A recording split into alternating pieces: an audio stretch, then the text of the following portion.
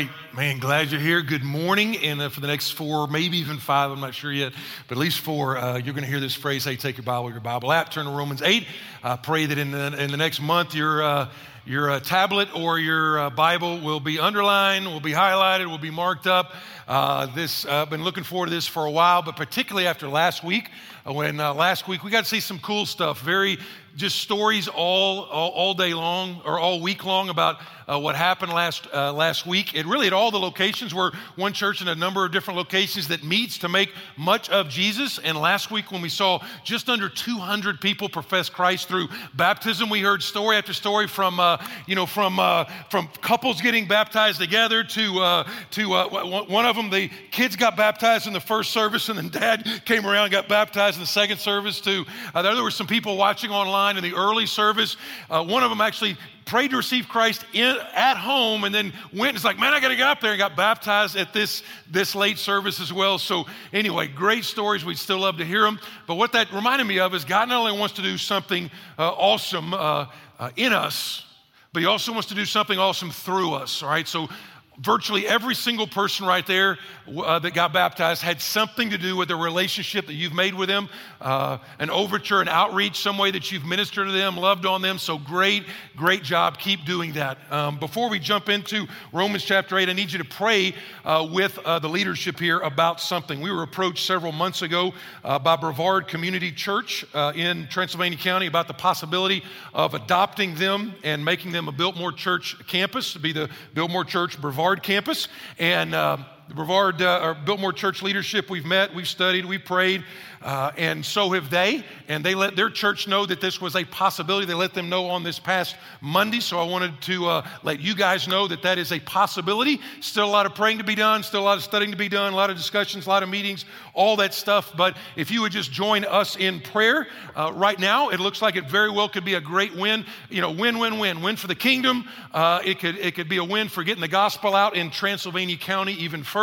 And so again, we'll keep you abreast as developments are done. But again, we know you're a praying church, and so when you pray, if you would just pray for the leaders of both, and if that would be what God wants for his glory and for the spread of the gospel, then that is what would take place, all right? Especially you in Transylvania County, you pray a little bit extra hard, okay, because we want to come see you. So take your Bibles. Romans chapter 8 is where we are going to be, and many think that this is the greatest chapter in the Bible, all right? This is the greatest chapter in the Bible.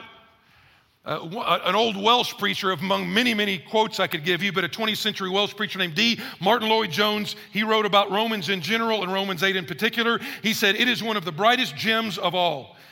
He said, the whole of Scriptures, it is the brightest and most lustrous and flashing stone or collection of stones is this epistle to the Romans. And of all of these, Romans 8 is the brightest gem in the cluster. He is saying basically this: there's nowhere else in the Bible where we read more about God's love for you, what God has done because he loves you, about your glorious future, about the actual power and the ability to actually pull off the Christian life, about how do you have hope during difficult times. Some of you have got a couple of these verses like Romans 8:28. You've got these like on a coffee mug, or you've got these on a needlepoint or something like that at home. And there are a few of those classic, awesome verses. But what we're going to do for the next 4 weeks is we're going to go through every single one of those verses. And we're just going to take 8 today. That's kind of what we do here at our church, is we just kind of go verse by verse by verse through different parts of the Bible. Sometimes we'll take a whole book. Sometimes we'll take a chapter. Sometimes we'll take a topic. But out of that topic, we will actually take a passage and stay right in there. It's called expositional or expository teaching. That's what we do. Basically, I read the Bible. We talk a little bit about it. Read some more of the Bible. Talk a little bit more about it. Illustrate it. Make a story. Talk a little bit. Read some more. That's kind of what we do. And again, the goal is that you would say, man, I can do that. I can do that. So the goal would be today that after we look at 8 verses today, you're like, man, I can do that. I've got this underlined. And I will say on the front end, though, the first 8 to 11 verses here, of all of the verses in this chapter, they're not the super easiest to understand because you're using a lot of language that sometimes we're not familiar with. So I worked real hard all week to be able to say, how can we simplify all this down into a couple of main thoughts that we can sort of leave church with today? But before we do that, let me try to set it up this way. There was a novel written by, what's the guy's name? Stevenson. He wrote Jekyll and Hyde, all right? So Jekyll and Hyde is a fairly famous story, whether you've ever seen one of the movie adaptations of it or whether you've read the books or the Cliff Notes or Spark Notes or whatever. But here's basically what happens in Dr. Jekyll and Mr. Hyde. Okay, Dr. Jekyll is a chemist, and he's grieved about how the evil that's on the inside of him. And he's just like, man, I don't like some of the times. I don't like what I do sometimes. I don't like a lot of the stuff of what I do. And he's just on and on and on about that. And he's frustrated because it seems the inside of him is a bad part and a good part, and they're always warring against each other. So he develops a potion. And this potion is supposed to separate the two parts of him so that the good part comes out by day, and then the bad part comes out by night. All right, so the good part is Dr. Jekyll. That's the good part. That's the part everybody respects. That's the people that tip their hat to them. That's the part. He's a respected member of society. But at night is Mr. Hyde. Hyde comes from, it's the idea of hideous or hidden, okay? And it's Mr. Hyde. He is the wicked part, and he comes out at night, and Mr. Hyde is a bad man. He's vindictive, he's a liar, he's a manipulator, he's a murderer. He is like that bad part. And he says at the end, he's like, you know what? The problem was that the evil part of Dr. Jekyll was far more evil than he had ever imagined he was. And basically that is what contextualized Romans 8 is. Romans 8 comes after a Dr. Jekyll and Mr. Hyde chapter called Romans 7. Romans 7 is the Apostle Paul saying, I hate some of the stuff that I do. I want to do right, but when I want to do right, I find myself not doing what would be right, but then sometime when I know I shouldn't do this, I find myself doing that very thing. And so he gets to the end of chapter 7 and he is just exhausted. He's like, wretched man that I am, who will rescue me? And he calls it this body of death. Who will rescue me from this Mr. Hyde? Who will rescue me from this frustration of an endless cycle of New Year's resolutions, and I'll never do that again, and I'll be a better man, and yet it may be victory for a season, maybe victory for a month, but always going back and always being defeated. Who will rescue me from that? That's basically the context of chapter 8. So for 5 chapters in the book of Romans, the Apostle Paul, all it is just gospel. Righteous God, sinful man. We rebelled against God, and then justification by faith. God saves us by grace alone, through faith alone. That's what 1 through 5 is. And then in chapter 6 to about 8, he starts being bluntly honest about, okay, if the gospel is really true, then what difference does it make in your struggle with character development, sinful tendencies, habits, destructive relationships? In other words, if this cosmic gospel is so true, why do Christians struggle so much with sin? Or to put it in our vernacular, why do you still struggle with some of the same old temptations that you had before you came to Christ? I came to Christ at 17. And so I had some patterns in my life already pretty mature and pretty developed that I've still, even to this day, I've got to keep an eye on. So if the gospel is true, how come we still struggle with those same temptations? How come we still fail? How come sometimes we still just want to throw up our arms and quit? How come sometimes you know God wants you to pray, you know God wants you to read your Bible, but it's like, man, I just want to go over there and watch The Bachelor. Or The Bachelorette. How come I thought I would be further along than now? That's really what the first couple weeks of chapter 8 is about. It's like, how does God really change a person? All right? How does God take an adulterer and make him a family man, okay? How does God take an addict and make them clean and whole and healthy? How does God do that? That's what we're looking at the first 2 weeks. So as we walk through this, let me just give you the first verse. And if you're thinking, I probably ought to memorize one verse. This first verse is top 3 of verses you need to memorize, all right? John 3:16 may be like 1, this would be 1A, all right? So if nothing else happens within the next 2 weeks, if you can get Romans 8, verse 1, just memorized. Put it on a little card, put it on your dashboard, put it up there. All of a sudden, you'll see a lot of these principles come into effect. So here it is, and then I'm gonna give you 2 statements. Romans 8:1, there is therefore. Therefore is connecting it to the struggle of chapter 7. It's connecting it to the exhausting work of trying to make this Christian life work all on our own. It's therefore now no condemnation. No condemnation. Condemnation is a legal term. It means there's no more debt. There's no more There's no more guilt. There's no more condemnation, but you got to be careful, for those who are in, and that's a super key word, those who are in Christ Jesus. And so when we start this off, again, the reason he starts off is because the struggle is, if I continue to sin and I'm a Christian and the gospel has changed my life and Jesus died for me and rescued me and adopted me and I still sin, it is sure easy to feel that voice of condemnation come onto my life. And so he starts off this whole thing about there is now no condemnation. So here's the first statement. Be able to say today, if I'm in Christ, now again, if you're not in Christ, then the only thing left is condemnation. Please understand that. I love you too much to simply go, hey, everybody's not condemned. That's not what the Bible teaches. The Bible teaches that Jesus was condemned for you.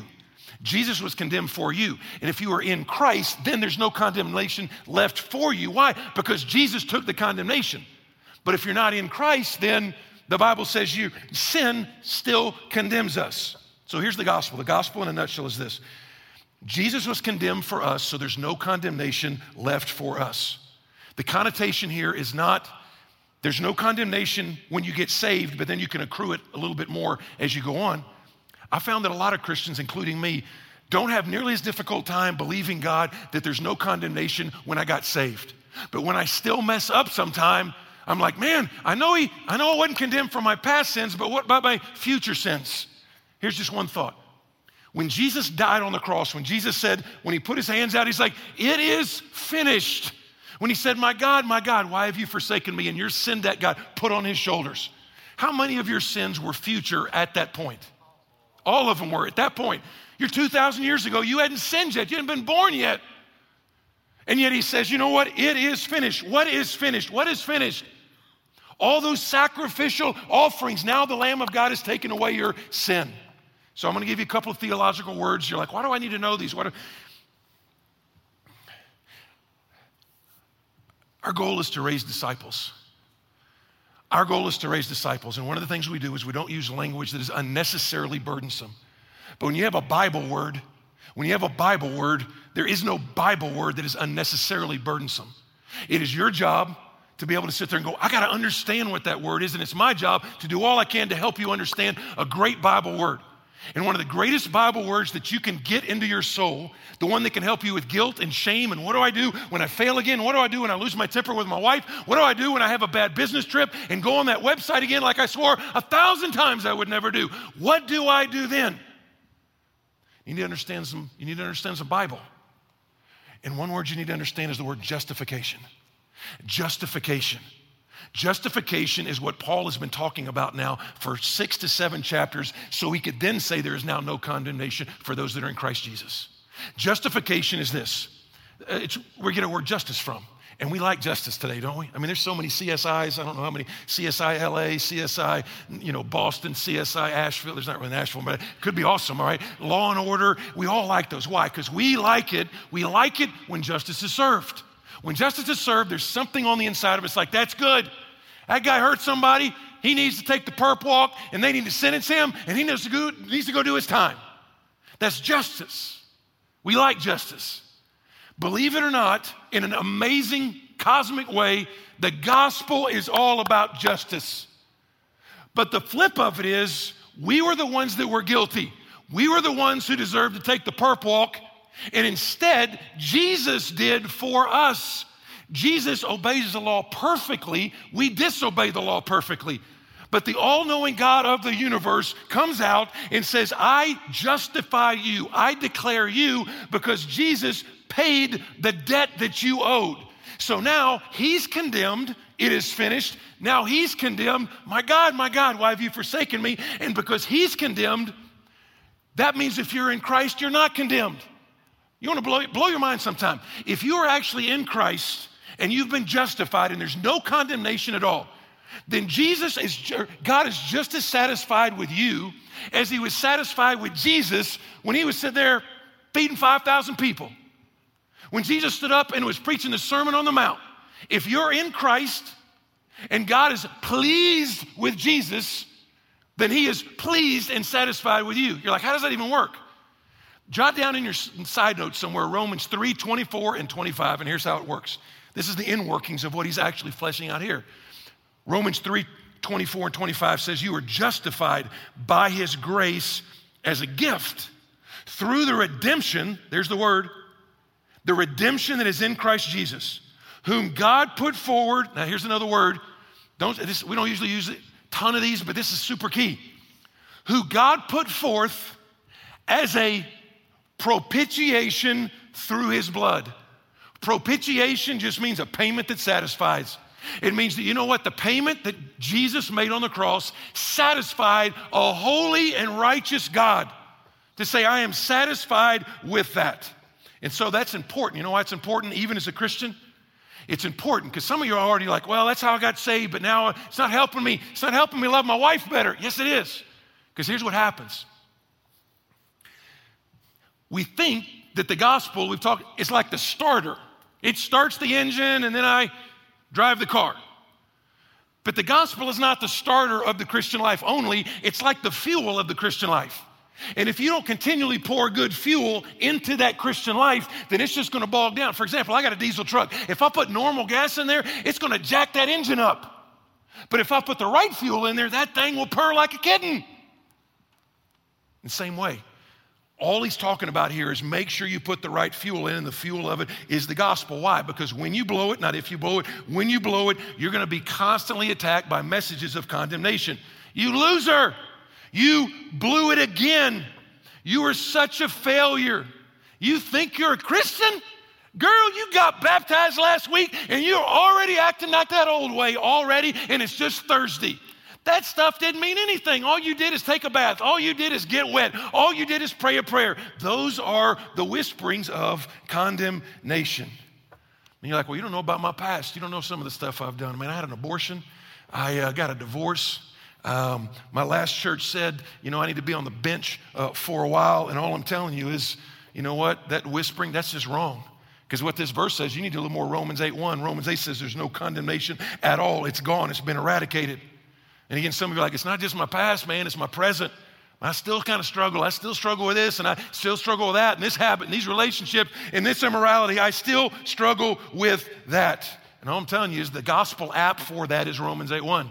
That's the gospel app for that. That means the Lamb of God, the Son of God, died for that. He was condemned so you would not have to be. And the reason that's important, even as a Christian, is when you fail, if you don't understand the gospel, and you just think, and again, I'm going to go ahead and say it because some of you grew up that way. I don't know who you are exactly that grew up that way, but I've been in the mountains now 11 years, and I know some of you grew up in an environment that basically was outside in Christianity. It was outside in. You can form the outside, and the outside could be a bunch of rules. It could be a bunch of lists. It could be the simple one that everybody knows. You know what? Don't chew, don't smoke. What does it go again? Don't drink, don't chew, don't go out with girls that do. I can't remember the list now because the list just grows. It just grows. But if you do these things or don't do these dirty six or these dirty dozen, then you're a good Christian. The problem with that is the Bible says that actually, you know what? Our sin comes from in here and then goes outside. And so if there's never been a heart change, all this stuff does is this is just sin management is all this is. I'm just trying to manage my sin. I'm playing with my sin. At the same time, there's never been a heart change. But if I understand the gospel, then God is slowly, little by little, changing my heart. So when I blow it, I don't run from God in my shame. I run to God in my repentance, and that is super key. Proverbs 24 says this. It says, the righteous man, he will fall down 7 times. What's the difference? He will get back up. You know how the gospel's permeated your heart? It's not perfection. It's not like you got it all together. The question is, what do you do when you sin? If it doesn't bother you, by the way, if you're like, no big deal, boys will be boys, girls will be girls, or whatever. If it never bothers you, if there's no grieving over sin, if there's no heartbreak over sin, then either number one, you're not in Christ, or it's been so long since you heard the voice of God in your life, you just can't even hear it anymore. It's like, and this is like, I love you, come here. You blow him off. I love you, come here. Blow him off. I love you, come here. Blow him off. Pretty soon, all it is a whisper, and you can barely hear God. But chances are, if there's no grief, there's none of that at all, then there's been no heart change. And so what this tells us is, again, he was condemned for me. And you're like, well, I feel condemned. I just feel condemned. I don't mean to be rude with you. But listen, your feelings cannot be the Lord of your life. Please hear. Your feelings cannot be the Lord of your life. Now I'm learning. I'm not an emotional person. So one of the things God's been teaching me is feelings are okay. Feelings are okay. You don't have to be a robot. Feelings are okay. But I still, feelings cannot be the Lord of your life. Because you know what changes feelings? Facts change feelings. Now, I'm not saying, guys, just a quick freebie. Don't bring that out when you're in an argument with your wife, okay? Just, it's a bad plan. But in the big picture, facts change your feelings. You're like, nah, I feel the way I feel. I feel the way I feel. That's not entirely true. I'll give you an example. If somebody came up to you today and said, man, I'm sorry, we just found out somebody wiped out your bank account, wiped out your 401k, wiped out every part, just wiped out your whole bank. Man, your feelings, my feelings too, I'd be like, no, I worked hard. You'd be grieving. You'd be sad. But if somebody comes in 5 minutes later, oh man, my mistake. I didn't mean to say you got your whole 401k and your whole bank account wiped out. What I meant to say is somebody anonymously put $1 million into your bank account. See, I got it right here. I got your bank account right here, $1 million. Will that change your feelings? Yeah, it would change your feelings. You're like, I'm not sad anymore. I'm happy. Drink's on me. Whatever you would say, you're like, this is a great thing. Your feelings would be changed. So point is this, Romans 8:1 is a gospel fact. It is a gospel fact. And so you quote the facts to your feelings long enough, eventually your feelings will change. In Romans 8:1, you need to quote to yourself all the time. So when you fall, Romans 8:1, that helps you run to God in repentance. Tony Evans says, you know what? In a house, there's 2 dogs. There's the grace dog and the law dog.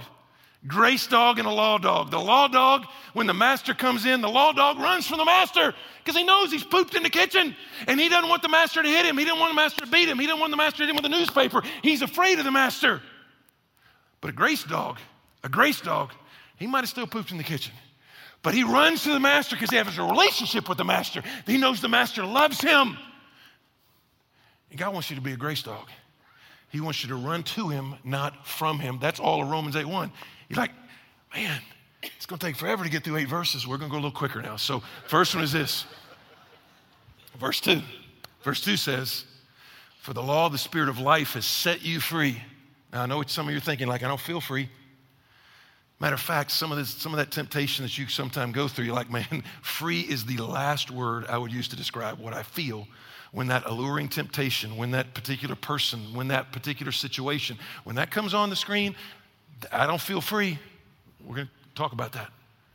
For the law of the Spirit of life has set you free in Christ Jesus from the law of sin and death. Now, keep in your mind already, you're going to see 2 laws, he says, are both true. Here's what verse 3 says. For God has done. God, who's done it? God's done that. God has done what the law, weakened by the flesh, could not do by sending his own son in the likeness of sinful flesh, not sinning in the likeness of sinful flesh, and for sin. That's the gospel. Jesus came, substituted himself for you, for your sin. Substitution is the gospel. He condemned sin in the flesh. And then one more verse. In order that the righteous requirement of the law might be fulfilled in us. In other words, it's not just about you and I being positionally holy before God. That's awesome. We love the songs about our identity. But our identity is supposed to lead us to make a change in our activity.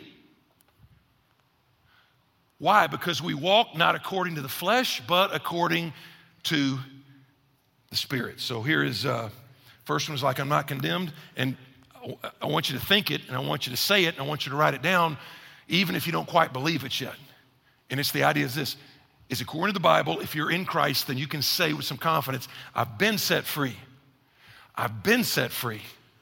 I've been set free. It was like, what does that even mean? That seems very churchy. Let me give you one more churchy phrase and just jot it down, because I've been thinking about this for like 4 weeks now.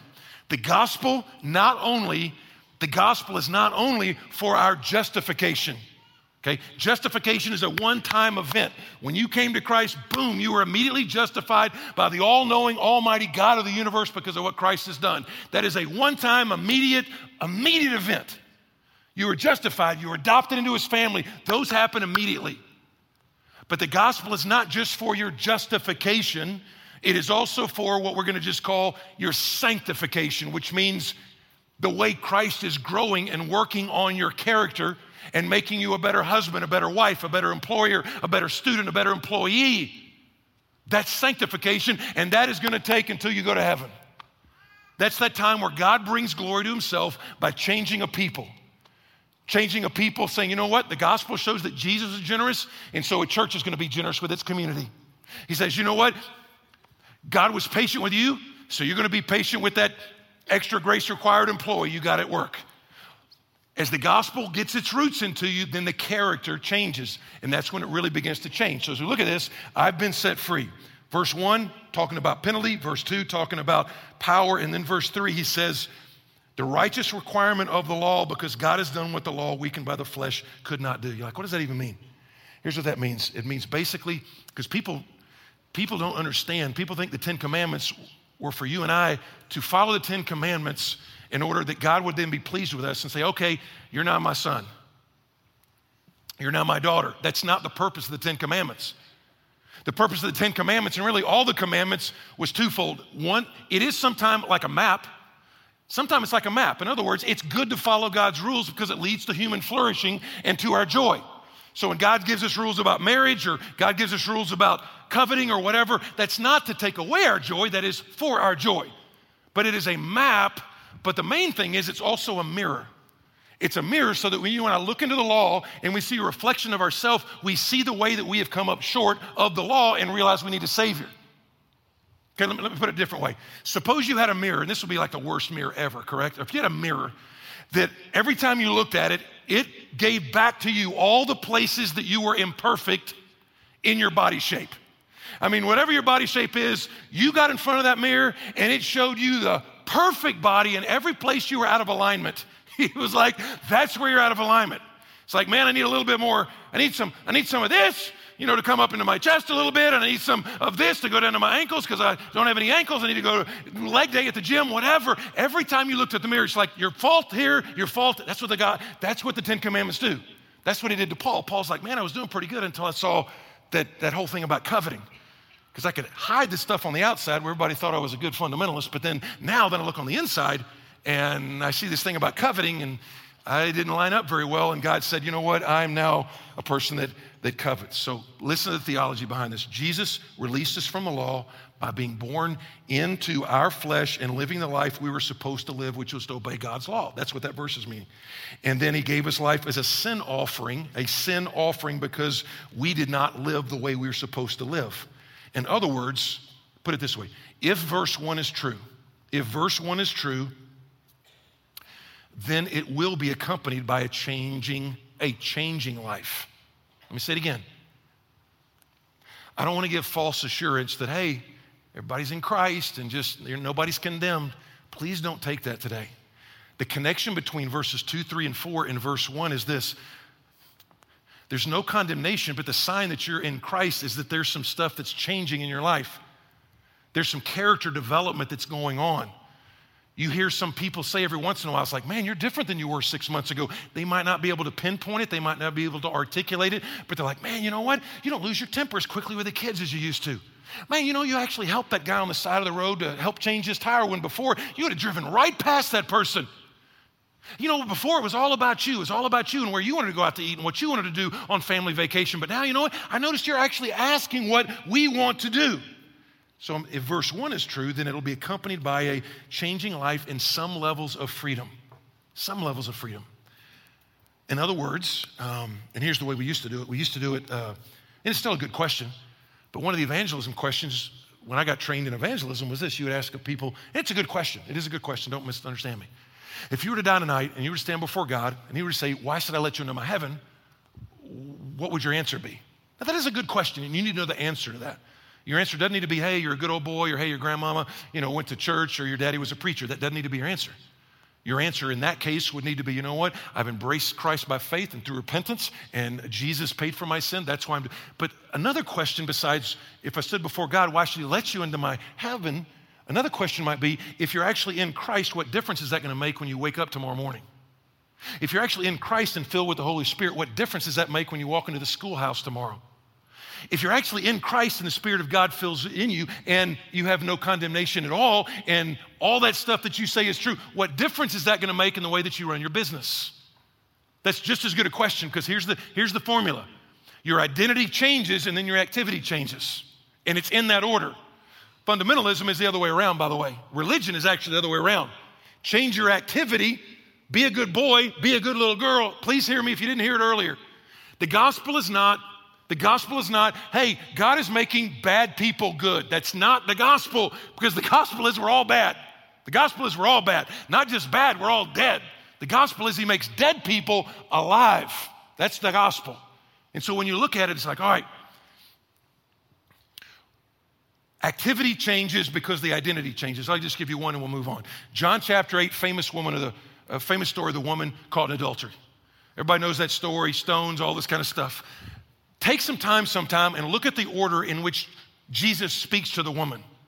When Jesus speaks to the woman at the end of the story, the whole thing, they're trying to condemn her and all this stuff, and he writes in the sand. Nobody knows what he writes in the sand, all this stuff. But at the end, what he says is this. He says, neither do I condemn you.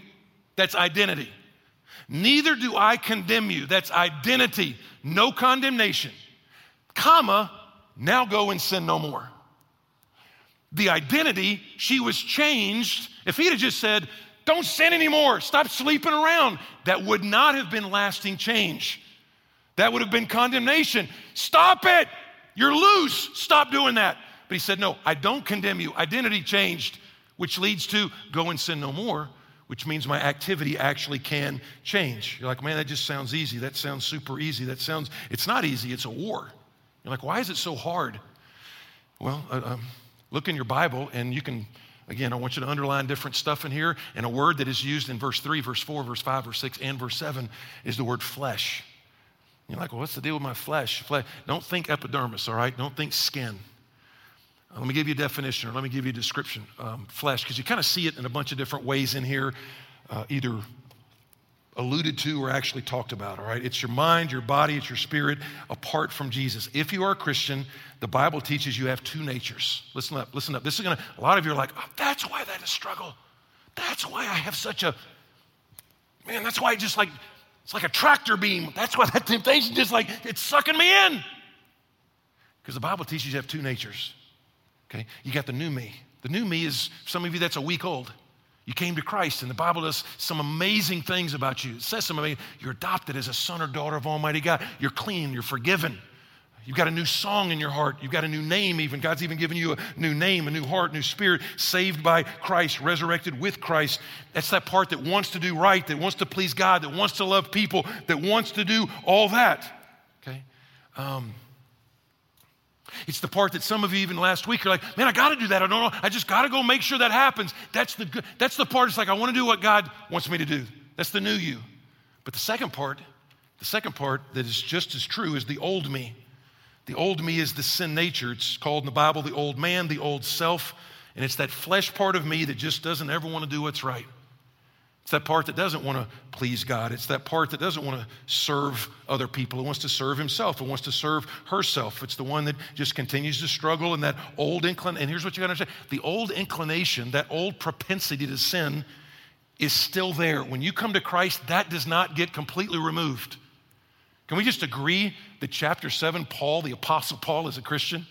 I mean, I read a couple of commentaries and I'm like, well, he's not a Christian there because, nobody would struggle with sin. Well, thank you for all the perfect people, all right? For the rest of us imperfect people, it's like, I can relate to Romans 7, all right? The rest of you, I mean, you're on a bullet train to hell anyway if you think you're a perfect person. So I'm saying the imperfect train's like, you know what? Chapter 7 I can relate to. Because chapter 7 is real. Chapter 7 is, how many times have we thought, well, I wish I'd have done that. God wanted me to do that and I didn't do it. Or I didn't want to do that and I went ahead and stepped right through the door anyway. I hate myself. I feel bad about it, and we do it. That's Romans 7. The answer to Romans 7 is Romans 8. So when you look at this, we're going to look at this in the weeks ahead, but or try to unpack this a little bit every time. Think about it this way. Your old self, while it's still there, it has been unplugged. That's really chapter 6. Chapter 6 says you're dead to sin. You're like, I don't feel dead to sin. Think of it like a toaster. Okay, you might have a toaster that can do toast great on your counter, but when you came to Christ, that old self got crucified, in other words, unplugged. The problem is I oftentimes make the choice to go plug it back in.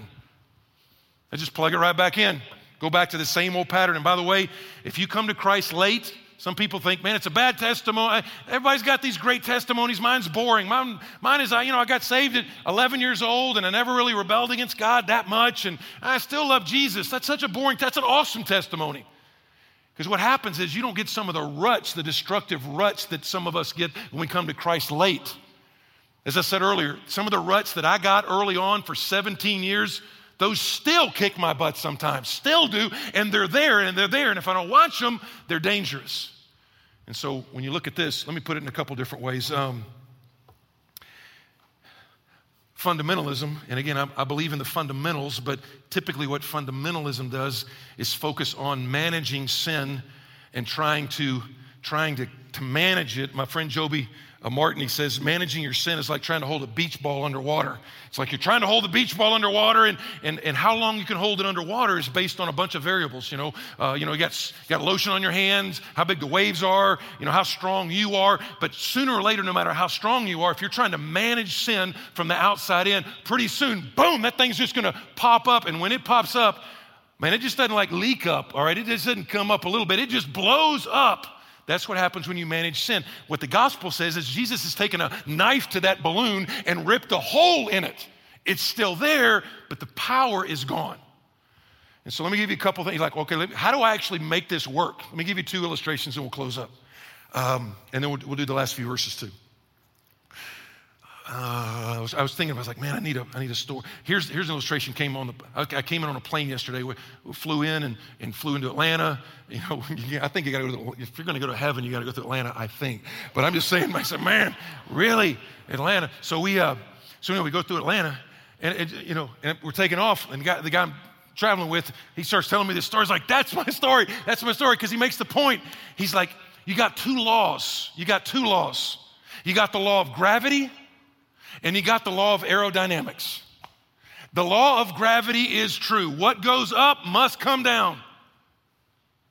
And you can deny it. You can say, I don't like the law of gravity. It's unfair.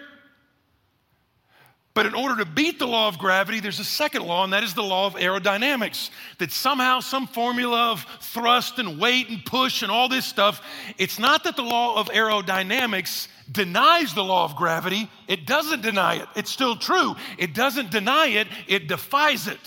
It says there's a greater law, and that greater law says even though what goes up must come down, the law of aerodynamics, I'm going to superimpose that on that, and what goes up can stay up for a while.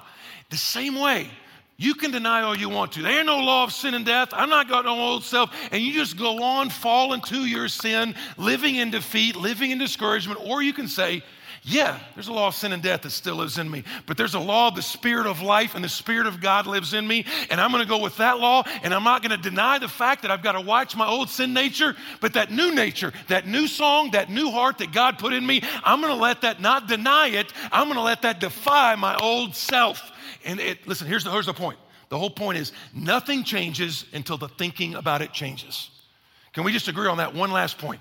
Nothing, no lasting point is going to change. No lasting change is going to happen until our thinking about it is different. You're like, well, I got to see that in the Bible. Last few verses. Here it is. Okay, these are highlighted. Not in the Bible. They're not highlighted. They're highlighted for us. So, for those who live according to the flesh, and you're going to see kind of a pattern here. Those who live according to the flesh set their minds on the things of the flesh. But those who live according to the Spirit set their minds on the things of the Spirit. By the way, Colossians 3 says the same thing. It just says set your hearts, but it's the same thing. For to set the mind on the flesh is death. Death. Death. When you think about death, what do you think of? You think about loss, and you think about grief, and you think about emotion. And I think all of us, if we're just a little bit honest, could say You know, some of the worst decisions that I've ever made, the ones that have caused me the most consequence in my life. You know, and I wasn't thinking God thoughts at all. I wasn't thinking about God. I wasn't thinking about justification. I wasn't thinking about adoption. I wasn't thinking about the gospel. I wasn't thinking about the cross. I wasn't thinking about God's love for me. You know what I was thinking about? And you can lay it down. That's what he's saying, for that you set the mind on the flesh is death, but to set the mind on the spirit. I mean, who doesn't want life and peace? Anybody in here was like, life and peace? I'll audit that class. No, that's what we want. That's what we want. That's what God wants for you. Verse 7 and 8, last two verses. For the mind that is set on the flesh is hostile to God, for it does not submit to God's law. Indeed, it cannot. And then the summation, this will be the last one. For those who are in the flesh, you're in the flesh, it's not that you might not please God, it's just you can't please God. So let's put it down where you live. Picture yourself at a fork in the road. Okay, you come to an intersection, you come to a fork in the road, and you are facing the biggest area of defeat that you have. And you know what it is. I'm not going to ask you again. I'm not going to ask you to put it on a rock. I'm not going to ask you to raise your hand. I'm not going to ask you to put it on a piece of paper. I'm not going to ask. No, just think. What is that one area that is the biggest area of defeat for you? It's beaten you many times before. It's got a long resume of victory over you. Could be a habit. Could be a person. Could be just simply a lack of passion. It's like, man, you know what? I'm just blasé in my walk, and all of a sudden weeks turned into months, months turned into years, and here I have, and I hadn't opened my Bible except for church in a year. If all you do is go by your past resume says, dude, you're going to fail again. You're going to fail again. You can't win. It's always going to be like this. Any victory you have is just temporary. You might have a little season of victory. You might have a little testimony you can share with your kids. But bottom line is that's going to last like 2 weeks, maybe 3 weeks. And at some point, you've got to say, that is not true. That's a lie. And it's not just identifying it as a lie. I've got to replace it with something that is true. Remember the whole story where Jesus says, if you go in there and you kick somebody out of his house, if you don't put something in that house, they're going to come back in that house stronger than they were before. That's a spiritual principle. It's if you take something out of your life, you better replace it with something that's good and wholesome and great. And here's what you replace that with. There is no condemnation. I've been set free from the law of sin and death. I'm not a slave to sin. Sin does not have power over me. So for us, that might just, for you getting Romans 8:1, talking about it with your kids on the way home. If you got kids, they learn the same Bible verses today. So let me give you an example, and then I'm going to give you a prayer, and we'll be done. I told you this a couple years ago when this actually happened, but a few years ago, the Frank family, we moved to a new house, all right? It's a little bit closer. It's a lot more convenient. It's a better house for us, all that kind of stuff. But before, here's basically what, for 8 years, when I would leave the office day after day, week after week, month after month, year after year, for 8 years, when I left the church, I would go out of the church, I would take a left, and then I would go down here to Long Shoals, and I would take a left. So virtually every single time at 6:15, I leave the office, I go out here, I take a left, and then I go to the Long Shoals, Clayton, and I take another left. I put my blinker on, I get in the left-hand turn lane, I wait for the light to change, and then I turn. So for 8 years, I could do it. I didn't even have to think about it. I could be on the phone, I could be texting, I know you shouldn't, but you could be doing whatever that is, and it was such a part of my life. It was such a part of my habit. It was the pattern in which I lived by. If I was distracted, I could still do it. And then we move. And when we move over to Mills River. And so now the way that I get home is I take a left out of the church like usual, but then I go up there to that light, and instead of taking a left, I take a right. As embarrassing as it is, I can't tell you how many times the first 4, 5, or 6 weeks, I would take a left out of the office. I would go down to that light. I'd be preoccupied with something. I would get in the left-hand turn lane, and I would start going down Long Shoals before I was like, this is not the way home anymore. This is not the way home. I don't live over there anymore. I live over there, and so I'd have to make the U-turn. And so for like 6 weeks, the old pattern said turn left, and so I had to intentionally turn right. Put the blinker on, turn right, turn right. Why? Because I had changed addresses. I don't live that way anymore. Listen to me. When you came to Christ, you had some patterns. You had some ruts. You had some patterns that had been drilled into you. For some of us, for years. Years of defeat. Years of capitulation. Years of falling to that same thing. And so you come to that intersection, and there it is again. And it's pulling you left so bad. And if you don't get Romans 8:1 down and say, you know what? Left is death. Left is death. I don't live left anymore. God changed my address. My address is now in Christ, okay? It's not in Adam. If I turn left, that's a bad sign. When I turn left, that's death. But I'm turning right because my address is there and I've got a new home, and that's life and that's peace. And so I'm going to take a right. Now, it might take weeks, but after a while, you won't even have to think about it anymore. You're like, why would I take a left? Why would I take a left? I hadn't lived there in years anymore. I'm going to take a right. And so that right is all about saying, you know what? There's no condemnation for those that are in Christ Jesus. So I hear the baby crying, and I made some of y'all cry, so let me give you a prayer. Here's my prayer. Here's my prayer. Prayer for change. Don't write it down because it's going to be on Facebook and Instagram and all that stuff here in an hour or two, whatever. Just listen to it. Help me, God. This is just a prayer for change. You're like, where'd you come up with that prayer? I just looked in the mirror. I just like, that's what I want. That's what I want to happen personally, and that's what I want to happen for us. Help me, God. Thank you that your grace towards me is not based on my activity, but on Christ's activity. That's Romans 8:1. Okay? My identity changed, then my activity changed. My activity did not change my identity. My identity is being a daughter who's been loved and adopted and cherished and precious in God's sight.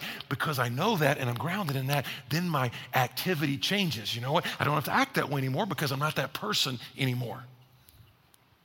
Truly change me for your glory and my joy. I mean, Christians, we ought to be the happiest people. We ought to be the most joyful people because we're running through the stuff that our Father wants to give us. I know you want to, and I know I need you to. Thank you that with your help, things can be different. In Jesus' name, amen.